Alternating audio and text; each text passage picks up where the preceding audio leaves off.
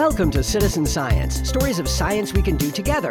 Coming to you virtually live from SciStarter's virtual world headquarters. In this episode, we'll learn about some of the citizen science projects operated by the National Oceanic and Atmospheric Administration, NOAA, and how you can get involved. Hey, Bob. Hey, Caroline. Nice weather we're having, assuming you're, a meteorologist, and nice means kind of crazy. It's the middle of winter here in DC, and I was out in my t-shirt catching some rays one day, and then we got a foot of snow. Weather has definitely been unexpected this winter. While they're having winter tornadoes in the middle of the country, there is some record-setting snow out west. Mm-hmm. Our friends at the National Weather Service definitely have their hands full keeping up with it all. Fortunately, though, they don't have to do it alone. There are tens of thousands of citizen scientists diligently measuring weather conditions every day and reporting their data. The National Weather Service has been relying on contributions from citizens since it first began 130 years ago. So, the National Weather Service is the part of the federal government that handles the science behind weather broadcasts, warns about dangerous weather, and takes on all sorts of weather-related work related to public safety. And they're just one part of NOAA. NOAA does weather-related work, they monitor the seas, they protect endangered species, they support environmental literacy work, and so much more. I know, it's amazing. There are tons of citizen science efforts at NOAA, and today we'll be learning a little bit more about them. Fun fact, did you know that SciStarter has worked on a few NOAA-supported projects? Really? That must have been before my time. Like what? It's ongoing, actually. I will tell you more. In partnership with museums and science centers across the United States, and with support from NOAA, SciStarter has worked to create microsites where you can find spotlighted citizen science projects and other activities like forums that correspond to different environmental hazards like extreme heat, extreme precipitation, and more, all highlighted on scistarter.org/NOAA/NOAA. Wow. So there are all sorts of ways you can get involved with citizen science to, monitor weather, address environmental hazards, and help track the changing climate. You can even analyze NOAA data that other citizen scientists have collected. To get a broader overview on NOAA citizen science, our first conversation is with Katie Palubicki, Outreach Coordinator at the NOAA National Centers for Environmental Information, or NCEI, and Trinity Foreman, her colleague and a communications consultant. Hey, Katie and Trinity, could you introduce yourselves and tell us a bit about what you do? Sure, yeah, absolutely. So I am Katie Palubicki. I am an outreach coordinator with NOAA's National Centers for Environmental Information. And my role is to do a fair amount of communications work. So that's reaching out to the general public, writing web stories and social media plans that tell the general public about our science and kind of take really technical concepts and break them down into something that everyone can understand. So that's my primary role. Another part of what I do is I work with what we call our customers, is folks who utilize our data and kind of understand what their needs are and how we can help meet those needs better. So whether it's a different type of data or, a different file format that they need or something like that, a lot of my role is also connecting with those folks and really determining what it will work best for them so that we as an organization can better serve their needs in the future. Great, thanks. And Trinity, how about you? Yes, definitely. My name's Trinity Foreman, and I work as a government contractor with ICMS at NOAA's National Centers for Environmental Information. And I work alongside Katie, but I do a lot of, my title is communications consultant. So I work a little bit all over the place with making content for social media, but I really specialize on getting our data resources in a format that's accessible to teachers and educators and getting that data out into the hands of educators. So what sort of data does NOAA collect and archive? Oh gosh, there is so much data in our archive. We usually say we collect data from the surface of the sun to the bottom of the ocean. So it's a very thorough and complex collection of environmental data. And really, our users span a great variety. So we get requests from students in elementary school working on projects to scientists at some of the biggest research institutions writing papers and doing research on environmental issues. So there's really a huge span of users for our data, and we try to make it as accessible and usable as possible for all of those user groups. So, a fifth grader will be able to use our data, but so will a Harvard professor, which is really neat. Can you give us an example of how citizen scientists can contribute? Sure. I can speak to CrowdMag a bit. CrowdMag is a phone application that uses the magnetometer within the phones of all of smartphones that we have. And that app really sets it up so that that data that you really walk around and collect without realizing goes into our archive and informs things like the World Magnetic Model. So with the phone app being programmed to collect that data, it really, wherever you are, and if you have a phone, you're able to directly collect data and have it go into the archive. And there is some checking of the data to make sure that it's, quality and able to inform our science, but that's really the pathway. So you don't have to have a license, a master's, a doctorate, or anything like that to contribute to worldwide how we understand the magnetic model, which is our understanding of the magnetic sphere of the Earth. I thought I was smart. I never heard of the World Magnetic Model. Yeah, it's an international tool for understanding how magnetism works around the world, and it informs things like your GPS in your phone, and also helps with navigation in airplanes and things like that. So it's a really important tool, and it gets regularly updated, and things like CrowdMag help inform our understanding of it. And how about all the weather data that you collect? We're going to be talking with a group involved with that later in the podcast, but what can you tell us about how that sort of weather data gets used by the public? Well, I will say that they're in a different department of NCI. There are our customer service, which actually Katie is involved in. They deal a lot with these really unique requests, and we actually get to hear about them internally. And you have things like people having their tractor explode, and then they need to go to insurance to figure out if there was a lightning storm around there to claim it as that's why, it's a very interesting one case scenario. They need to prove that to their insurance company, but they use our data to inform that. And things like certified weather reports can help with that. But I don't know, do you know of any more off the top of your head, Katie? Gosh, I know. I feel like I'm under pressure right now to think of all of our really cool requests that we've gotten in.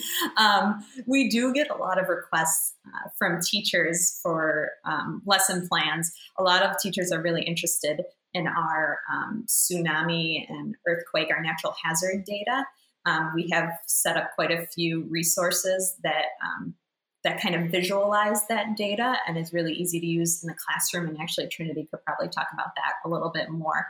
But that's one thing that's been really popular. I know folks have used, our bathymetry data was recently used to construct a kind of a scale model of Lake Michigan for a museum. And that's pretty neat to see. And so kind of taking the data and actually having some real world application of it is always something that's really cool for us to see and interesting.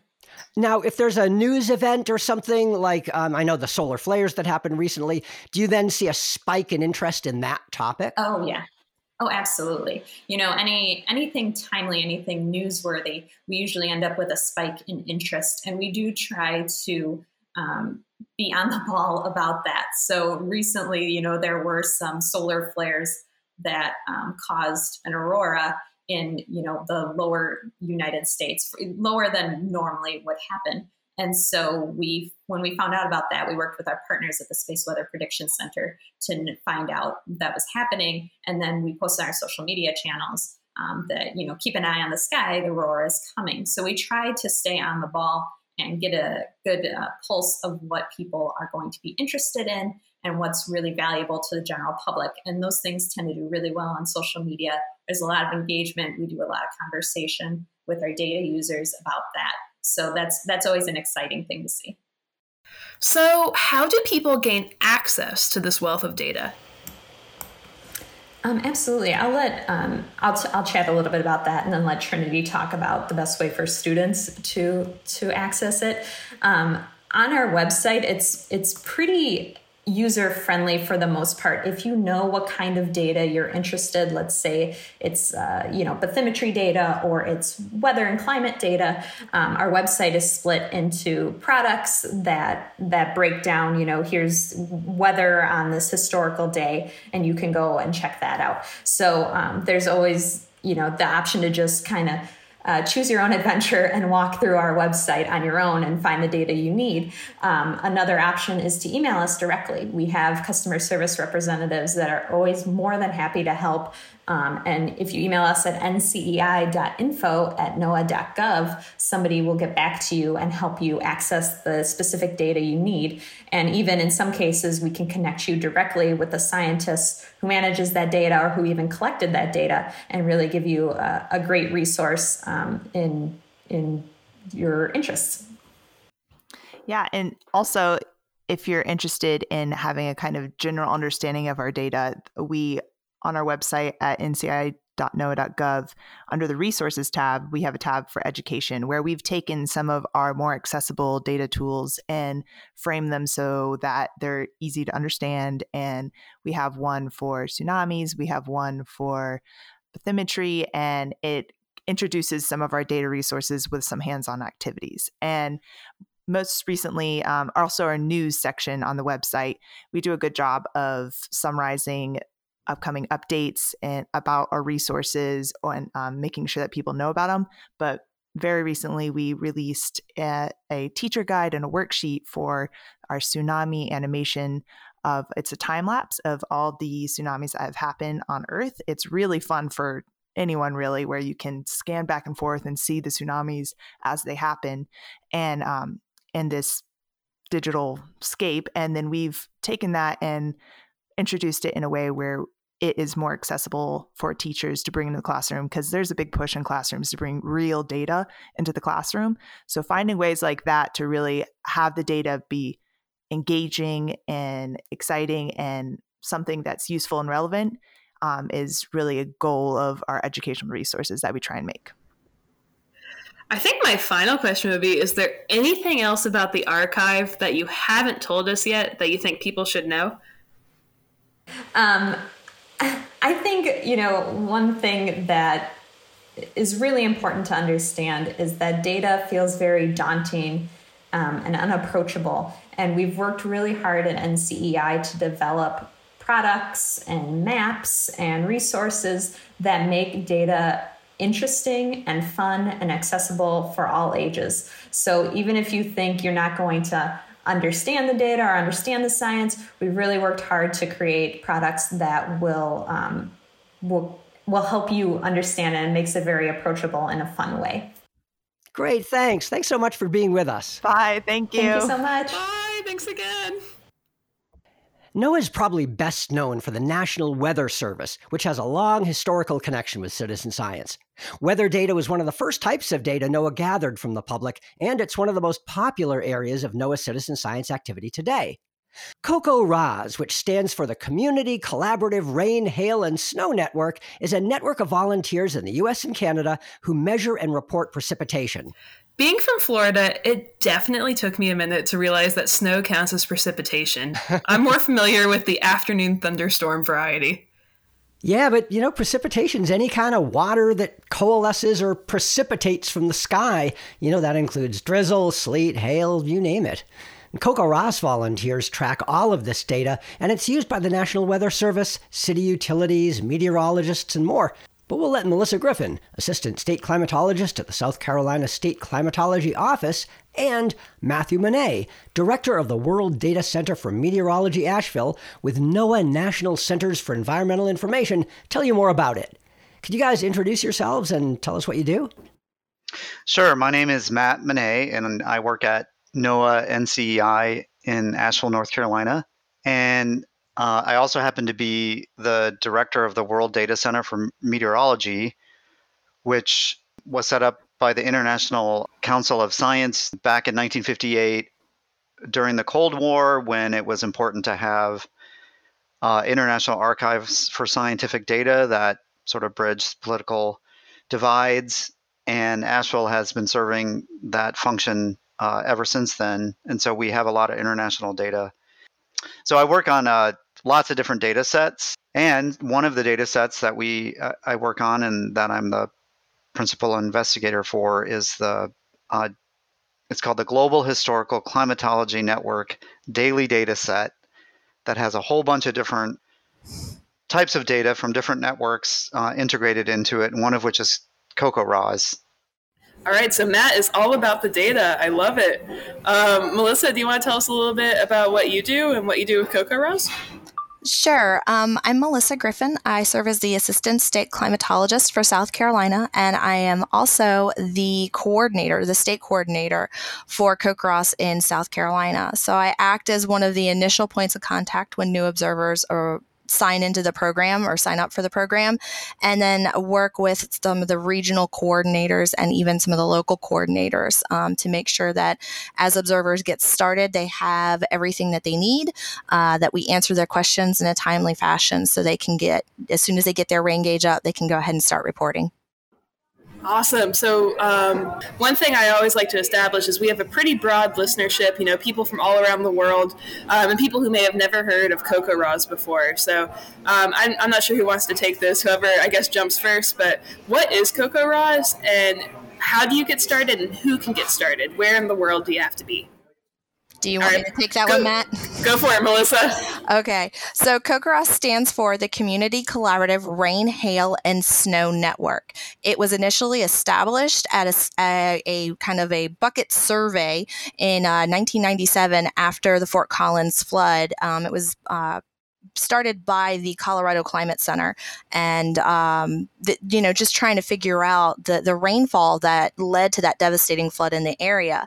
As the program started in Colorado, other states in the West started to get an interest in all these additional rainfall points.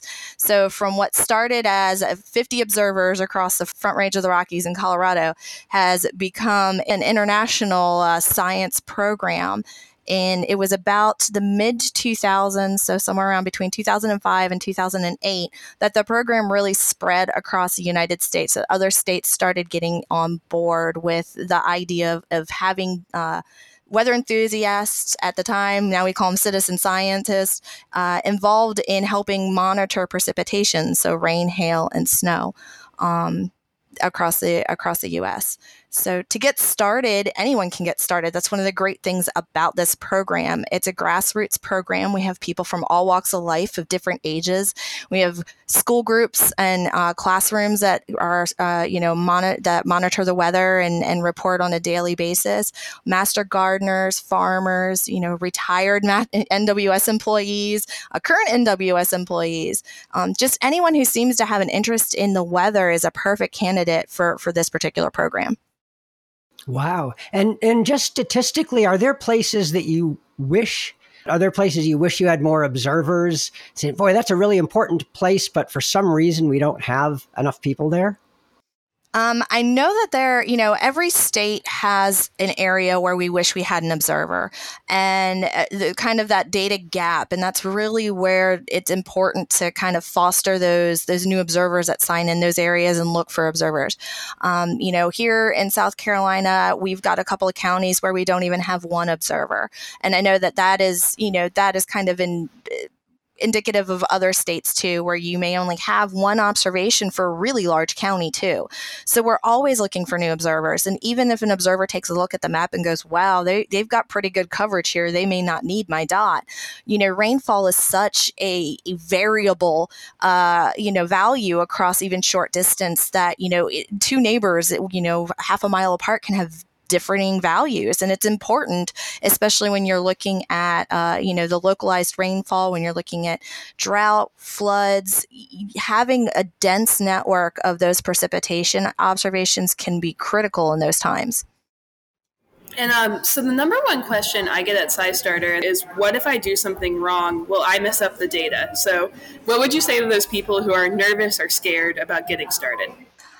Well, it can be daunting because you realize that the data that you're providing is going to be used by meteorologists, climatologists, emergency managers, hydrologists.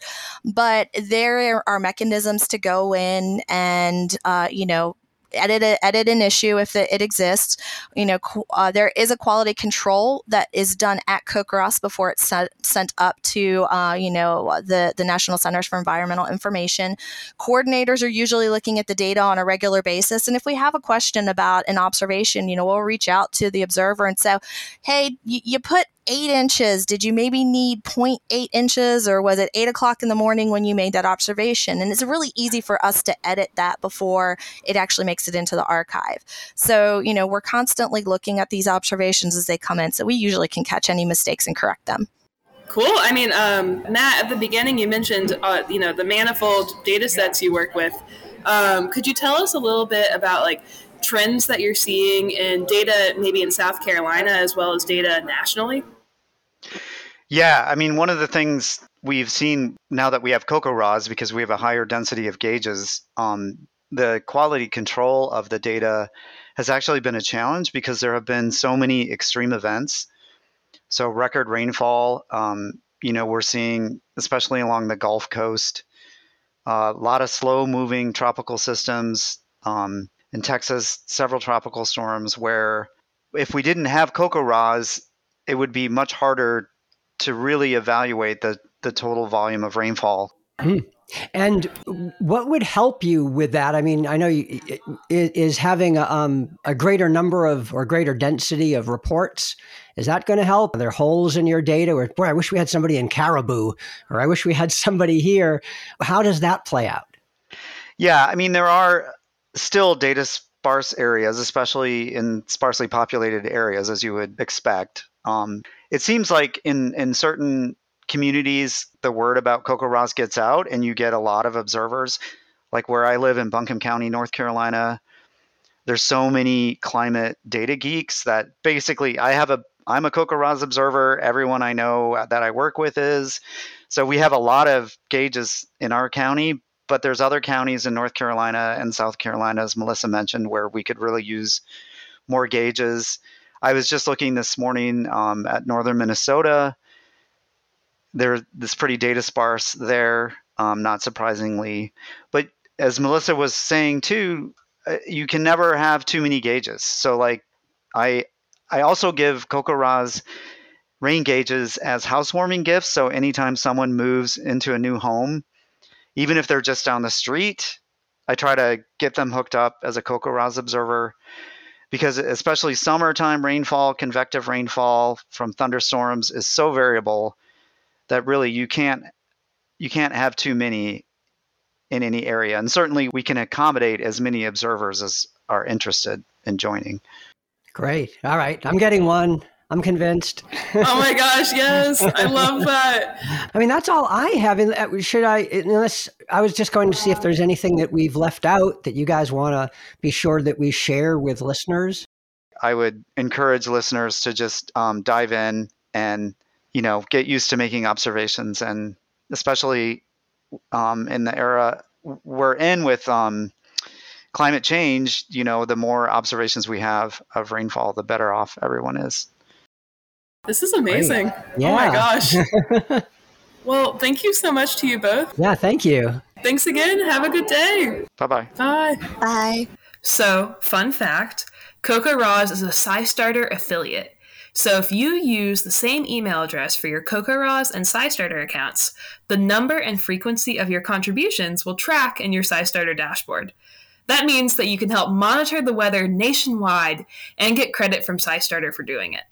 Super. All right. So now, while weather patterns and ocean circulation are well-known areas of NOAA research, they're also active in other areas, including geomagnetism, the phenomenon that gives us the aurora or northern lights, and also that helps guide the migration of birds, butterflies, sea turtles, and other animals. Citizen scientists help NOAA study this too.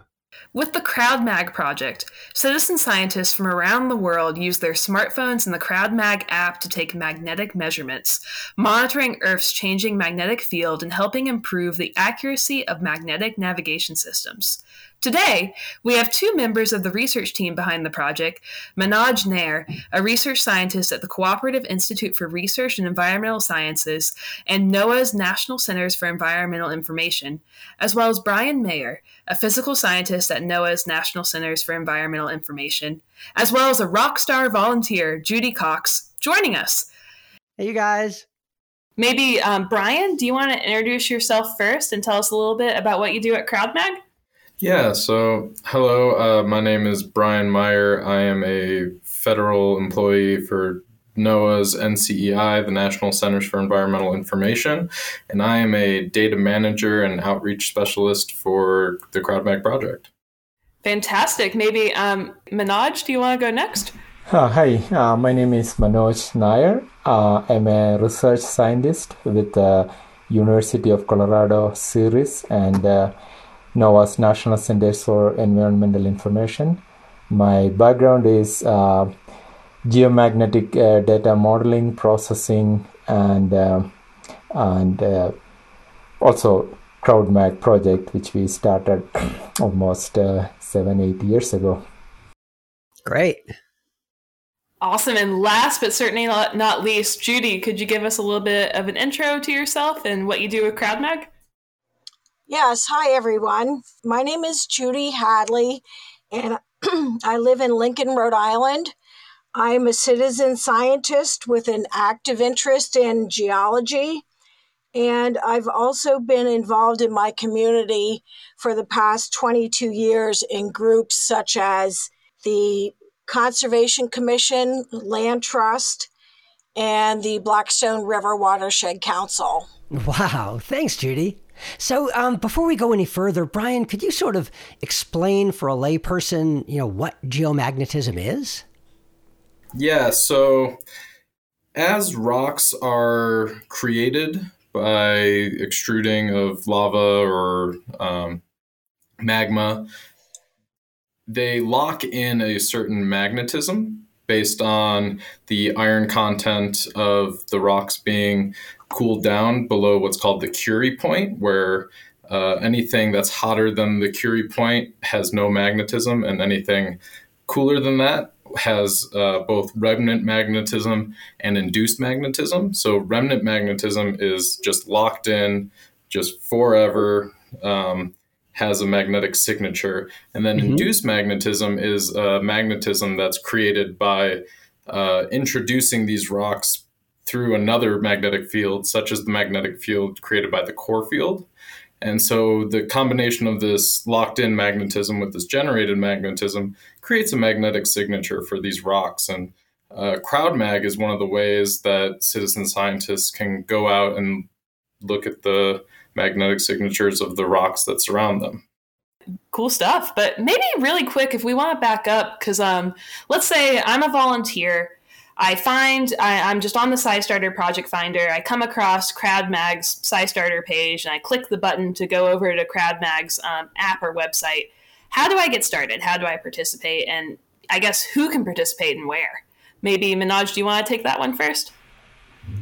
Yeah, the easiest way is to go to NOAA CrowdMag website, and there are links to Apple App Store and Google Play Store where users can download the app to their phones. Once you install the app, there'll be some permission questions and also some instructions which enables you to use the app to collect magnetic data from around you, right? I mean, we have currently an idea called Magtivity, that is magnetic activity you can start. For example, when you walk around, you can start magnetic measurements along the path. And the users also have an option to record at a certain frequency by going into the settings. And once they finish the measurement, and if they indicated that they share the data with NOAA, the app on the background send the data to NOAA's ingest servers, where we collect this data from around the world. We get about 1 million data points per month from different users around the world. And if you go to CrowdMag website and look at the map, you can see the data collected by other people and also including you. Oh, okay. And is there sort of a tutorial or something to familiarize people with it? Because you mentioned you can set it for certain frequencies and things like that. We actually do have what's called a tiny tutorial put together by the NOAA communications team. So if you just search online tiny tutorial and CrowdMag, it'll pop right up, and that'll give people just a general orientation to the app, but doesn't go into necessarily all the little details that some of our more advanced users could take advantage of. Great. Can I follow up with a question for Judy? So how are you interacting with CrowdMag, and what's interesting about it for you, Judy? Well, I guess you could say it started when I began an honors project with a geology course that I took at our local community college. And the topic that I decided to pursue is our state rock, which is cumberlandite, and it is very magnetic.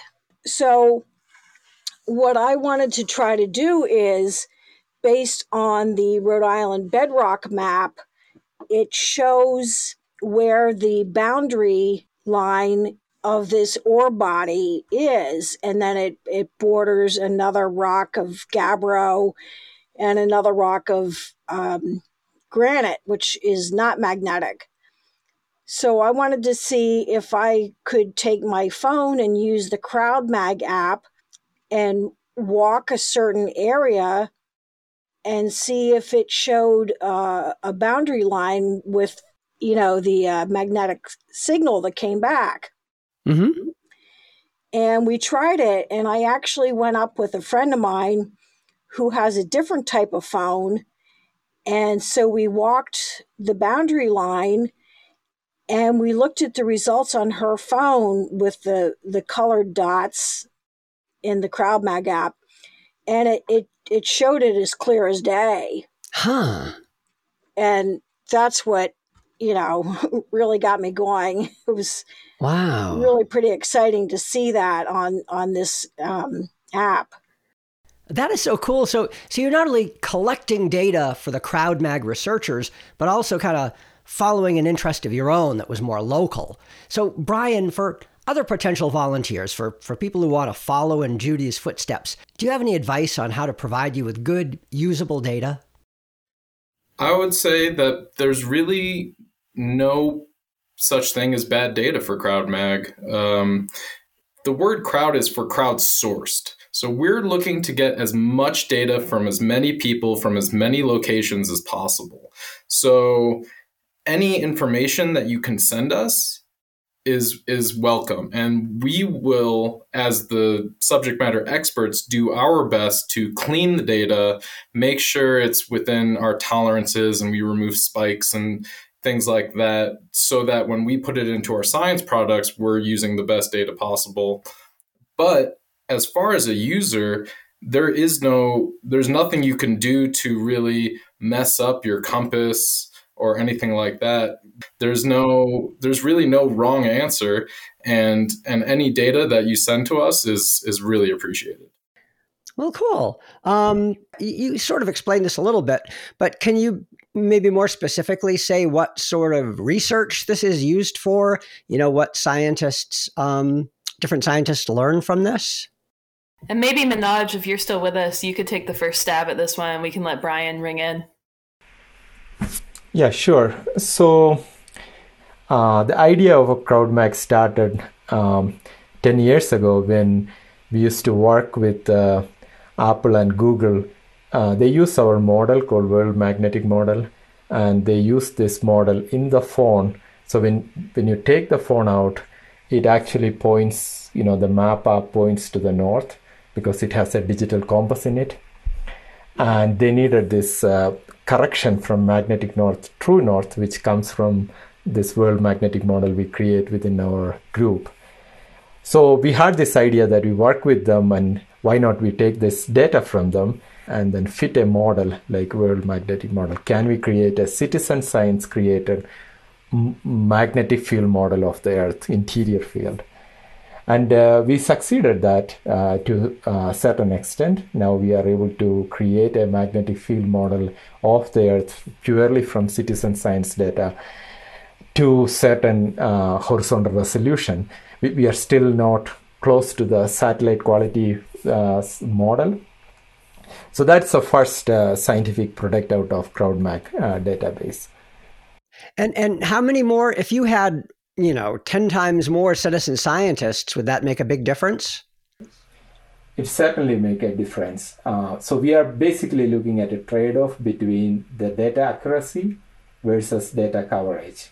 So that means in another way, if we can cover the whole world with the poor quality data from smartphone, but we can cover complete coverage around the globe, then we can create an equally good model.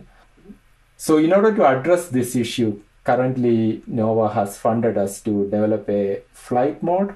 And this is especially, I like to mention this in this podcast, so the flight mode, what allows the users is to measure the magnetic data at, in the commercial plane travel, where you can put that into a airplane model. Oh, wow. You have to sign up pilots. You have to get every pilot to join. And then just imagine. Wow, this is amazing. So it sounds like you have some exciting things in the works for CrowdMag. But is there any other call to action for our listeners who might want to get involved from all around the world, or anything else about CrowdMag that you haven't said yet that you think people should know? Maybe Brian, do you want to take that one first? Yeah, absolutely. I would say that you can combine your general day-to-day activities, hiking, biking, walking, running, all those things that get you out and moving that you love to do. You could do all that while contributing to science, while making our maps and our understanding of the Earth's magnetic field that much better by just turning on the app and throwing it in your pocket and going about your day and participating in these magtivity events. And you could do all that very simply, and we can't even tell you how much we would appreciate it. Great. I love that. Manoj, do you have any other final thoughts for us or calls to action for our listeners about CrowdMag? So, the only thing I want to add is that the magnetic field around you is a fundamental force of the nature. And for a lot of people and students, a first measurement of this unknown or unseen field around you can happen through CrowdMag, right?